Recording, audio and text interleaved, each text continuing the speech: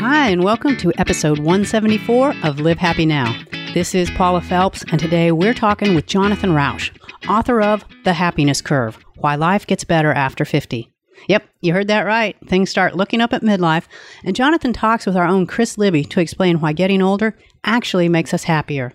Can you briefly explain for those who don't know what the happiness or the U-shaped curve is and why you decided to write a book about it? Well, I'll flip the order if that's all right. Sure. And do why me before what it is, because it's a pretty good setup. So I've had an incredibly fortunate life. And by around the age of 40, I had so much to be grateful for. Good health, the career of my dreams, stable relationship, plenty of income. You know, everything was just golden. And yet I felt this encroaching feeling of disappointment, discontent, as if I was trapped and it failed, and I didn't understand it. So I sat down, I started taking an inventory of things to be grateful for. That only made it worse. By about 45, I started to feel like I'd never be grateful and satisfied again. I just became really pessimistic. I didn't know what was going on because it was irrational. And it really got very unpleasant. It wasn't depression, though. It wasn't a mood disorder. It was a contentment disorder. It wasn't midlife crisis, though it was midlife, because it wasn't that bad. It was more like a kind of constant background whining of discontent, but it made me like myself less. So that dragged on for a while. And then in my late 40s, basically coincidentally, I discovered this emerging literature on the happiness curve, it was called. Coincidentally, about the same time, about the time I turned 50, I noticed I was feeling less of this discontent myself. It was starting to turn around. So I looked into the science and wrote a book about it. And what it finds is, very briefly, that the aging process all by itself affects how contented we are with our lives. It's not the only thing going on. That's very important. Other things matter too. Don't get me wrong. You know, marriage, job, health, income, education, all of that. But on average, the difference between being age 25 and being age 45 for your sense of contentment is about a third of the effect of unemployment, which is pretty big. You notice that if your other things in your life are stable, and I sure did. A lot of people notice it, and they think there's something wrong with them. And then it turns around after around age 50 on average, and it gets easier instead of harder to be content with life right through the end of life. And that U-shape, that dip in the middle, that's the happiness U-curve. So then what are the biggest misconceptions you think that people have about this time in their life when they call it their midlife crisis? Well, there are a bunch, but the biggest is the one implicit in the very term midlife crisis. Crisis implies it's sudden, shocking, disruptive, abnormal, there's something wrong with you, emergency response. To a lot of people, it implies get a red sports car, throw away your marriage, behave in an irresponsible or antisocial way. Well, that's just wrong. That rarely happens. The common experience is what happens to me. It's the opposite of the crisis. It's a kind of slow, grinding, long-term malaise that becomes part of the background of life. However, it can become a crisis if we make mistakes during this period, and that often happens. People throw their careers or marriages away when it's not really what the problem is. The problem is aging. Biggest misconception afterwards is people imagine that after 50, it's all downhill. The best in life is behind us. We've stopped developing as adults. We'll become weak, senile, and miserable and die. Opposite is true. The emotional peak of life is in the 60s and 70s. Why is this still a tricky time, the midlife area, for high achievers? It's especially tricky for high achievers. Well, the reason doesn't really have to do that much with external accomplishments like having some money and having some status. In fact, it's partly because of those things. So best guess about what's going on here is that we're wired to be ambitious when we're young. That motivates us. And the lure at the end of the hook is if I accomplish these things that I have in mind, then I'll be incredibly fulfilled and happy. But ambition's a trickster. It's always moving the goalposts. It's never letting you be content. And this goes on for year after year. And by your 40s, you're thinking, gosh, you know, I've accomplished so much. I'm still not feeling fulfilled. What's the matter with me? So you become disappointed about your happiness until then. You become pessimistic about your happiness in the future. And you begin to feel trapped because you kind of are in this sense. So that's one of the things that's going on. And it hits high achievers the most, actually. Some people say, well, isn't that a first world problem? Answer is, well, first of all, it's not, because this pattern is seen in societies around the world, rich and poor. It's even seen in chimps and orangutans. But second, even if it were a first world problem, it's still a problem, right? It's still a nasty, nasty thing to go through. And then the other thing that's happening is that our brains are changing as we age. And that's actually physiological. We get more responsive to positive things relative to negative things after our 50s, experience less regret, less emotional volatility, and so forth. But there's a transition in between. So that's the other thing going on. So the bottom line here is that high achievers like me are quite exposed to this because we should feel so grateful, yet we're not. Well, a lot of the examples in your book show that when people, like you said, get to this age afterwards, they're on the upswing of the curve. There's more focus on other people. You know, why do we become less ego-centered and want to help others? Is that just a natural process of evolving, do you think, through a lifetime? Well, it seems like two things. So what's going on here, I mentioned that we should think about this period as not midlife crisis, but midlife transition, or I think of it as a slow motion emotional reboot. And it seems like what's happening is that we're moving from values that are focused on ambition in youth, you know, social achievement, social competition, ticking off those goals in life, climbing that greasy pole, getting those promotions and those jobs and those incomes and then whatever. We transition from that to later in life values that are more focused on community, compassion, caring. And it's conjecture at this point, but the scientists who've looked at that think that's probably because from an evolutionary point of view, once we're past our childbearing years, why would nature keep us around? Well, because as grandparents and as elders and people with experience and knowledge of life, we can give back to our kids and grandkids and our tribes in ways that are evolutionarily helpful. So nature moves us away from struggling for ambition and toward moving more toward a socially giving role, which it turns out, by the way, just happens to be a much better path to happiness. So that's why our grandparents are nicer to our children than they were to us. I always notice that. Like, I don't remember you being that nice.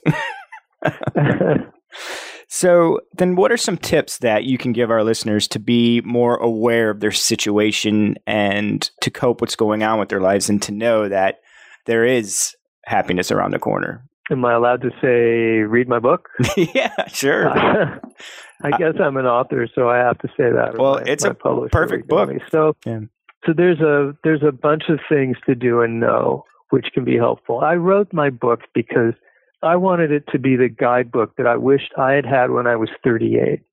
It is very helpful to understand what's coming, understand what nature has in mind for you, understand that it's not forever.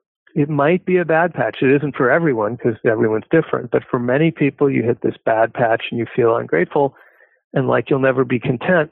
But it passes. It goes away. It's normal. It's healthy. So you don't need to beat yourself up. You don't need to think, gosh, what's the matter with me? Because that adds, pathologizing it adds this entire second layer of alarm and fear, which makes it much worse.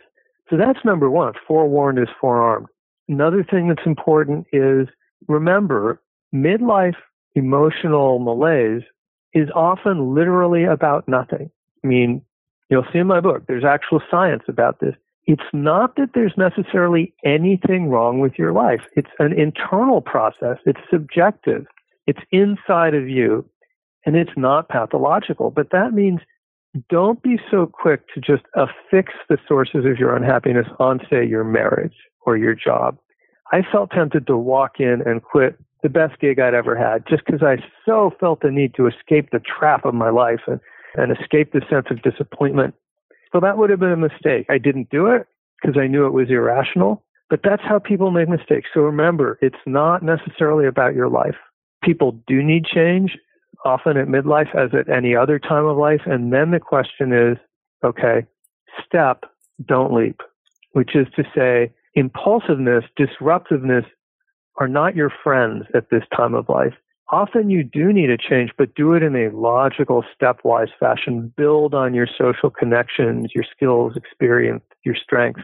Consult with other people. Make sure you have a plan B so that this can be something that's contiguous with your life and not disruptive of it is usually the wisest thing to do. You talk a lot about, in your experience, gratitude being a big part of it. Can you talk a little bit about that? Yeah. I'm so glad you asked. For a while, I toyed with calling my book not the happiness curve, but the gratitude curve. When people hear the word happiness, they think, well, we're talking about cheerfulness, right? How good do I feel right now? But that's actually not it at all. What we're talking about is actually, it's formally called subjective well-being, otherwise known as evaluative happiness. But they're always saying the concept here is, this is not about how good do I feel right now. It's how good do I feel about my life? Do I feel fulfilled in my life? Do I feel grateful for my life? Is this a life I would have chosen for myself? These big picture questions, which turn out to be really more important for our overall well-being than just our mood from day to day. So gratitude is a huge part of this. And for me, the worst part of being at the bottom of the happiness curve was I knew I should be grateful for all my blessings in life. I even counted my blessings. I literally sat down and wrote lists. And intellectually, I was grateful. But emotionally, I just felt dissatisfied. And that was kind of in some ways the worst thing of all, because I felt like an ingrate. And what happens is, yeah, that's part of what's happening. You're making this transition. But gratitude becomes easier later in life. It comes back. And it has come back in my 50s, and there's going to be more and more of it. So that's why I thought about calling this the gratitude curve. I really enjoy when I read books like this that also where the writers, just not from the outside looking in, but they're also writing from their own experience. Do you think after getting through the curve that you are happier? Oh, yeah. I'm still working on myself. I need to learn to become more generous and more instinctively kind. But, this curve is very gentle and slow. It's not a sudden drop. So around the time I was 50, I experienced real setbacks, the kind I had not had in life before. I lost a job. I lost both parents. I tried to start up and it went south. Yet around the same time, early 50s, I also began noticing this fog of disappointment was starting. I thought it was starting to lift. I wasn't sure, but a few years in, I was sure. And now at 58, I'm really sure. So I am a textbook case of the happiness curve. Not everyone is. Like, humans are all very diverse. Your mileage may vary, but everyone should know that if you're somewhere in the middle of life and you're in the fog of disappointment, there is nothing wrong with you. Normal, natural, healthy transition with a heck of a good payoff. That was Jonathan Rauch, author of The Happiness Curve, Why Life Gets Better After 50. We'll be back in just a few minutes to tell you how you can learn more about his book. But first, we're talking to Rebecca Reinhart, who, along with artist Sarah Gale Nelson, has started a movement to spread kindness through art. Rebecca, thank you for joining us. I'm really excited to have you here to talk about the Kind Way and this whole movement that you've started.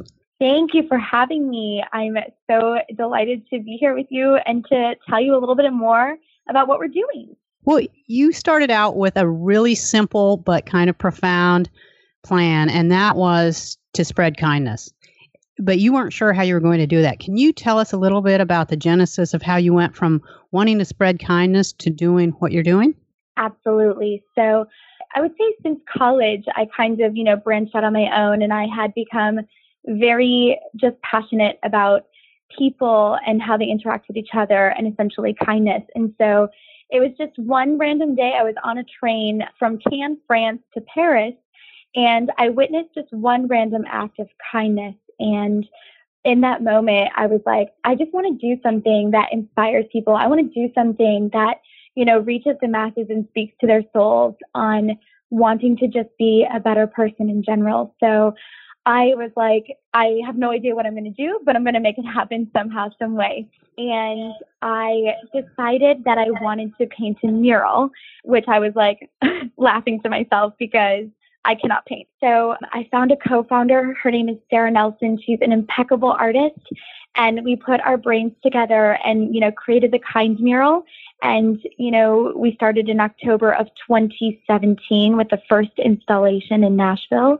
And after that, we just kind of let things take off as they will. So come, almost a year later, and we're confirmed in 5 cities already. Why did a mural pop into your head?